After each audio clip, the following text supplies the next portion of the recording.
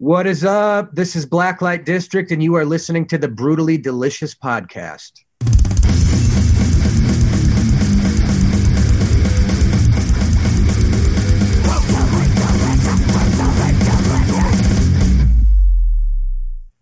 For those not familiar with the Blacklite District, can you give us like the 2-sentence elevator pitch?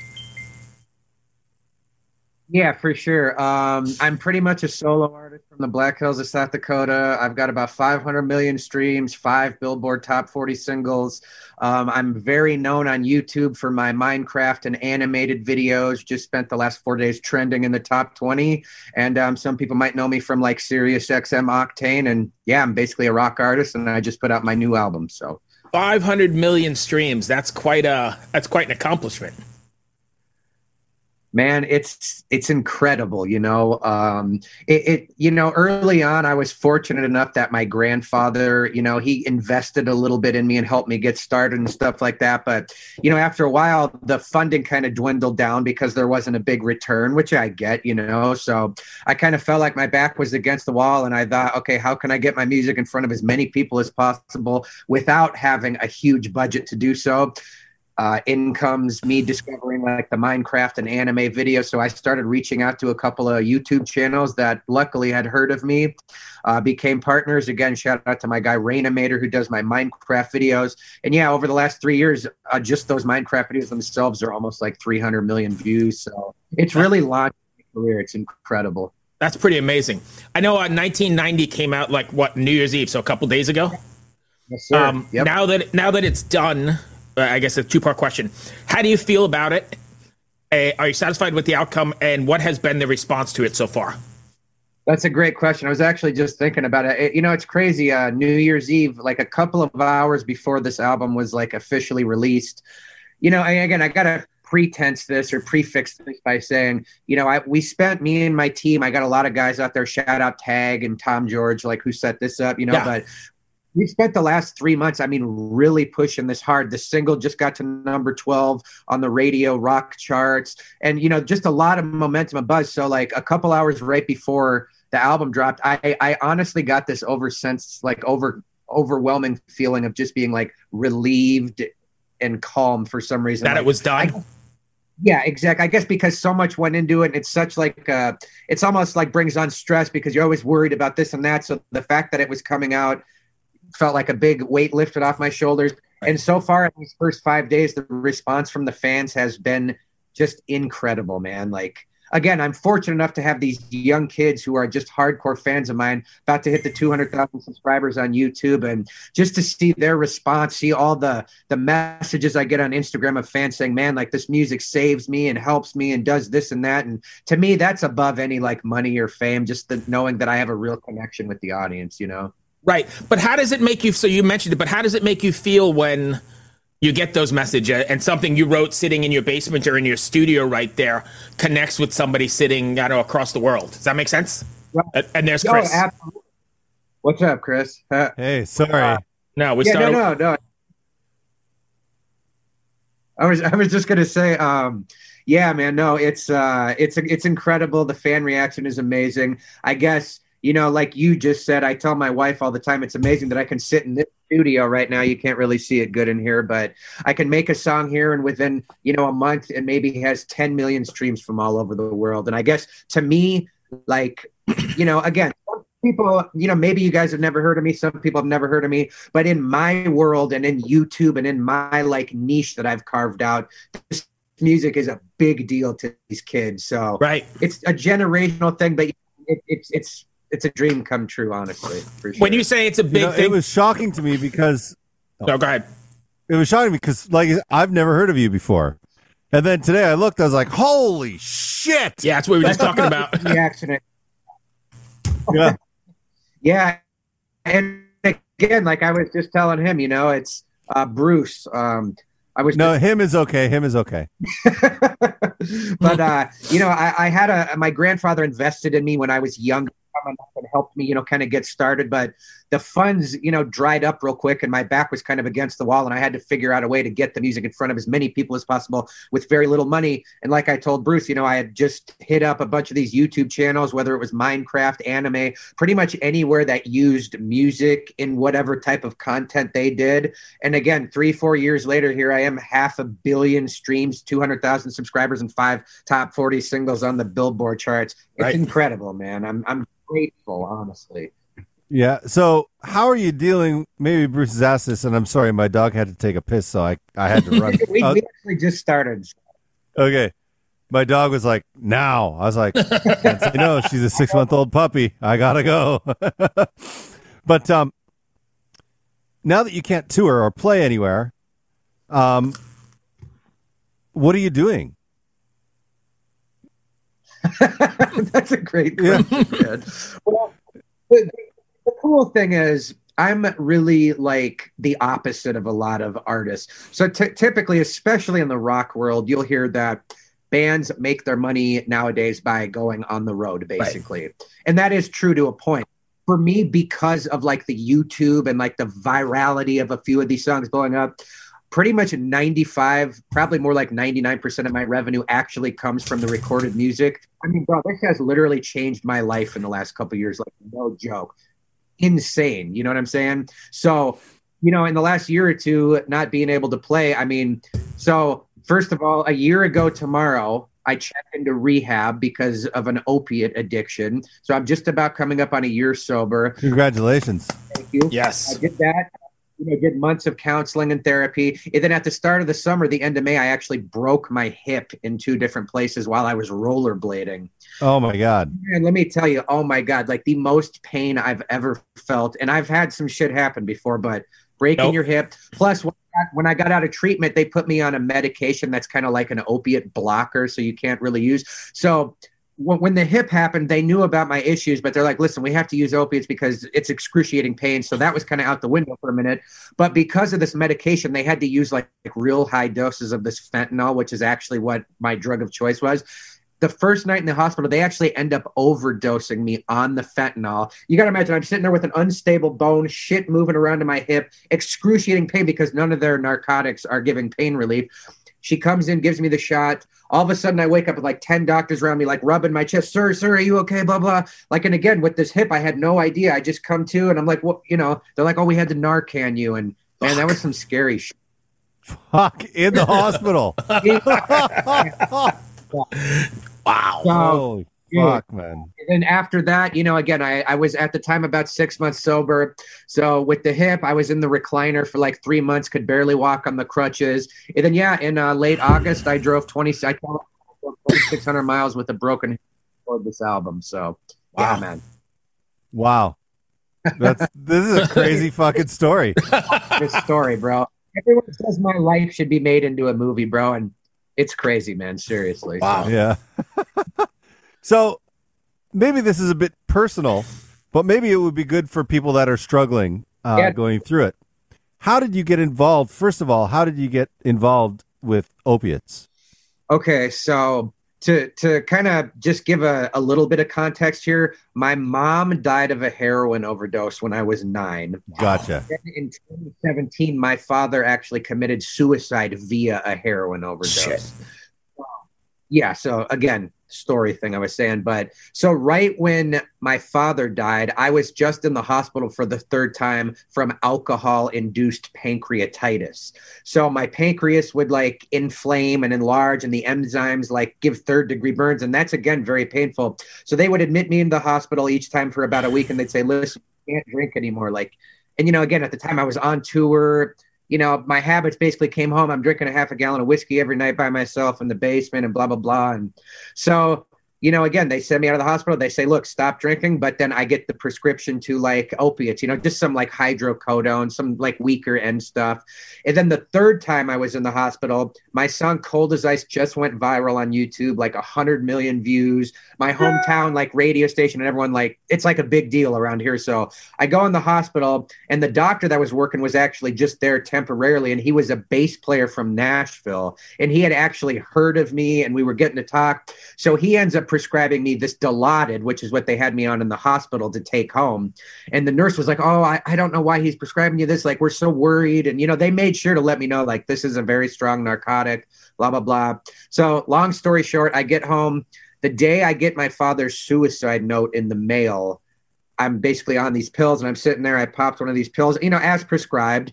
And, it really, because of the trauma of my childhood with my mom dying being like one of the main like events in my life that always like comes back and like haunts you in a way, So for this to happen all these years later after me and my father had just reconnected was just like, again, it felt like a horror movie that just never ends. You know what I'm saying? And I don't like blab on and on here. I'm getting to the point, but yeah. So after that, like basically I knew I couldn't drink anymore because of the pancreas.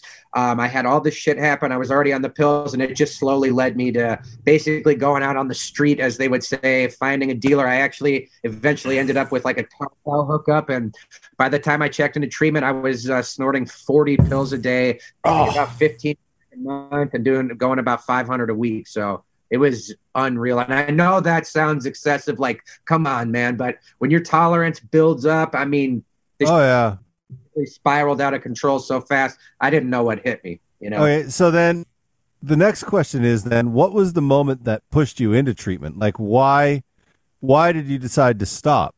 Like, I mean, it seems obvious for people that aren't going through that addiction, but when you're addicted to something, there's like stopping isn't really something you might think about it a lot, but it's not, you're never going to do it.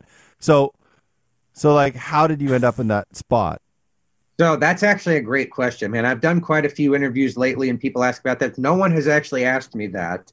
And I've actually been waiting because that is like, it's real, because exactly how you said, like, yeah, to the average person who like looks down on it, it's like, oh, just stop. Like, look at this, whatever. But again, like when you're in that spot, I just remember waking up that day and thinking, how the fuck, excuse my language, I don't know. No, please. How did I get here? You know what I'm saying? Like, you don't even realize it, even when you're on this stuff for months and months. You don't like calculate in your head that, wait a minute, maybe there's an issue here, because you don't really realize the problem until you run out of the drugs. So every other week, again, I'm going through 500 tablets a week, and my guys still couldn't keep up with me because I'd be out by the time they'd ship me, because they were shipping it right to my house, Oh. And so I'd constantly be in these just nightmare withdrawals of this fentanyl. And I mean, my God, bro, it's the closest thing to hell on earth I've ever experienced. And it's not like, oh, just a couple days and you feel better. Like, I mean, that shit goes on and on for months sometimes. So, the year before I had a relapse on the fentanyl and told my wife, and I went on like some maintenance drugs like Suboxone and things like that. But again, I went 80 days, never touched anything, and I just never felt right. Hence the reason I went on the medication. So did that for about a year. And then again, it was in 2020 when the pandemic happened. I had this song called Falling, which like got added to Sirius XM The Pulse, which is a big pop channel. And it was just, it was a big hit for me. And I was basically using that as the excuse of, all the success, money's rolling in, like, let's fucking party. I can't drink. So I'd hit some here and there. And of course, over time, you just more and more. But to get back to your question is, the month prior, every other week, there's 2 or 3 days in there where I'm withdrawing, and I keep telling my wife, oh, I have a headache today. I just want to lay down. Like, yeah, right, dude. Come on. Like, the guy's right. And you know what I'm saying? Yeah. It was just that day, January 5th, 2021. It was like worst withdrawals ever. I felt like I just hit my point. It was like, look, I can't keep lying to my family, putting everyone through this, especially with the history.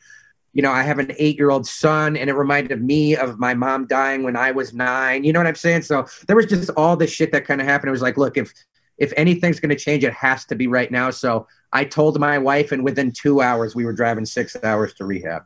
Wow. Good for Beautiful, you, man. Like, I think a lot of times there's such a stigma around addiction, and I don't think there should be, because addiction happens with all kinds of things. It's like, I vape. Bruce loves his coffee. Yeah. But some addictions are worse than others, Some people are addicted to jerking off. Right. But no one's ever going to be like, hey, man, you need to stop that. It's ruining your life. You know what I mean? But when you start getting into opiates and it starts controlling you in a way, that's more of a mental health crisis to me than it is an addiction crisis. I would agree with that. Absolutely. Yeah. like just the way, like I'm no psychologist, but the way you described it to me, it seems like you were drinking to kind of escape pain, and then when you couldn't do that anymore, you were using opiates to escape pain, emotional pain. Yeah, 100%. Absolutely. And it's funny you mentioned that because, you know, when I went into the treatment center, I only lasted at the first place about 10 days. They were like a traditional, like 12-step, you know, abstinence based. So like I mentioned that like Suboxone and stuff, like things like that, they're very against, you know. Yeah. And opiates nowadays, there's just so much data that just shows, like how you said, how it actually changes the chemical functionality in your brain, and it is escaping pain. Again, going back to the trauma and the childhood shit I told you about. So I left there and found a different place that was a dual diagnosis treatment center where they work on the addiction, but also the mental health aspect Oh, of it. beautiful. Instead of just saying, look, let's quit the drugs and try to follow 12 steps, it's more like, let's try and get rid of the drugs and really try to get down to what caused this. You know what I'm saying? So again, I did grief counseling for the first time and just shit like that, things that I would have been rolling my eyes at a couple years ago. But man, like when you really, again, like I felt like I had to change my mindset because I would have been rolling my eyes at it. But when I really put my energy and focus on trying to get better and really digging down to those issues that I want to escape, man, it's incredible the things that can happen when you really acknowledge it and really try to source the problem. You know? And I'm sure you probably go through a lot more pain when you're going through that counseling, like stuff that you've shelved away and the drugs have shelved away. And then even when you're not using, you can kind of just keep them away and remember how good the drugs were. But then when you actually have to talk about them, like, holy fuck, that's got to be hard. Oh, man, 100%. Yeah, I mean, again, it goes back to the whole, you know, like, again, you have, and then when you come off, like when you're withdrawing off the opiates, because it does block your emotions so much, all of that shit comes pouring back in. And like the first few nights in the first treatment center, I felt like I was having like a mental breakdown because I'd wake up at 3 a.m, if I could sleep at all, just crying and like I have like a little kid or something, you know, like just crazy shit, man. So again, but even a year later here, man, I mean, you know, I'm glad and grateful I've stayed on this track, but I mean, I still get those times where it's like, you just feel this cloud of darkness about to, like, you know what I'm saying? Like that feeling coming in, and you got to learn those skills to like, because that place can take things south really quick. I want to interrupt. I want to interrupt for 1 second. I'm sorry, Chris. I want to go back to something you said earlier. You said that, you know, you've got 500 million followers and you get, or 500 million views and you get notes and emails and stuff. Do you feel a sort of responsibility after everything you've gone through to your fans as far as messages go? You know, that's another great question, because the first time I went through this, I kept it very private. Like even some of my immediate family members, me and my wife chose to kind of keep it, you know, just private because, and again, I didn't know how this would look because my audience is so young. I didn't know how people would like react to that, you know, but so again, like what we were talking about with the mental health stuff, in some of that counseling, I learned that me keeping it a secret was almost another part of the issue, because by keeping that a secret, you keep the drugs a secret. You know what I'm saying? So it kind of gives you that back door to say, well, no one really knows about this. So if someone I don't know is out and sees me like partying, you know what I'm saying? Like, you don't have to worry about it. But now, so I came clean to my fans, kind of told them the whole story, to see the support from these kids, man. And again, to start seeing comments of like, wow, like I'm going through the same thing, or my mother or father's going through the same thing. I definitely feel a responsibility. And again, I don't ever try to toot my own horn too much. I do sometimes, I'm not going to lie. But again, like having all these fans that are such diehard fans, I mean, I feel like I have a bit of an influence over this fan base. Right. I can mention something or mention a song or an artist, and then the next day it's like, oh yeah, I was listening to this, and you know what I'm saying? So I definitely try to be open and talk about the kind of stuff we're saying right now, just because it impacts them so much. Like how I was a kid looking up to Ozzy Osbourne. You know what I'm saying? Like if I could have had Ozzy saying, listen, here's the shit I've been through, you know, in any way possible, I try as much as I can. You know what I'm saying? So, absolutely. Well, and you also got to take care of yourself too, though, you know, which is also extremely important. Oh, yeah. Yep. Well, even nowadays, they're again, like not going on tour. There's been a few opportunities I could have went out and played. Didn't really want to with the whole pandemic and all that. But now that it's kind of opened up, but it's just hard when it's like you're going back out into the danger zone, kind of like, because out there you get treated like a king every night. The promoter's like, hey, free booze, let's party all, like it's so I'm used to it now to where I can go out, play the show, like meet some of the fans, do the meet and greet and merch and stuff after, then pretty much go get my jammies and head back to the hotel, Right. Oh, yeah. It's just changing your mindset and really, I think to me, at least in my experience, changing my mindset and being more open to this stuff was one of the biggest things I could have done, so. Amazing. Wow. This interview went places I had no idea it was going to go. I was expecting to ask about streaming tips and But those are the best though, right? I mean, it's more organic and more natural, and that's why we like this show, because we're not going to ask you where the name of the record came from or where the name of the band came from. We want to just talk and then get to rabbit holes like this, which I think in the end help people. Right. There again, your listeners, and then, when this comes out, or if it's whatever, I post it, and if some of my fans come over and see it, again, we're having a real conversation here that can really impact somebody's life, regardless if the cameras are on or not. I mean, I feel like that's a very positive thing, and we might have impact from this interview on someone, and we might not ever know about it, but it could happen. So, you know what I'm saying? Exactly. And again, thank you guys for having me on. I love the show. And again, sorry I missed the first one. So. Oh, no worries at all. Chris, we're running up against time here for the next one, but you have anything before we go, Chris, before we get a bumper? Any last thoughts? No, let's just grab the bumper and we'll let him go. He's been gracious with his time, man. All right. Thank you for being so open and honest, my friend. I appreciate it. I'm kind of solo. Some people call me Blacklite District or Kyle, whatever. But no, thank you, Bruce, Chris. You guys are awesome. Would love to come back and chat again. So, all right, I'll get in touch with Tom. Be well, stay safe, and thanks again. Take care, my friend. All right. Cheers. Bye. Welcome to us talking about our podcast for a minute. What's the name of that podcast? That's Axe to Grind, and right now you're going to be getting a little taste of it, right down to the shaky microphone and all. And my name's Bob. And my name's Patrick, and usually we're joined by Tom.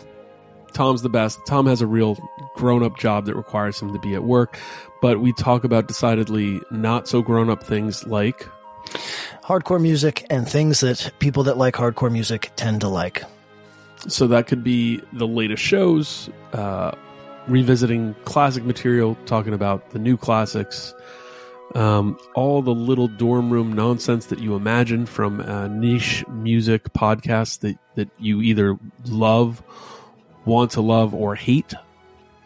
Yeah, imagine all the emotions that you have towards a genre that has impacted your life, and then condense them down to an hour to 2 hours a week. So triangulate your speakers, think about jumping off the bed, singing along, dancing like an idiot, and listen to Axe to Grind podcast.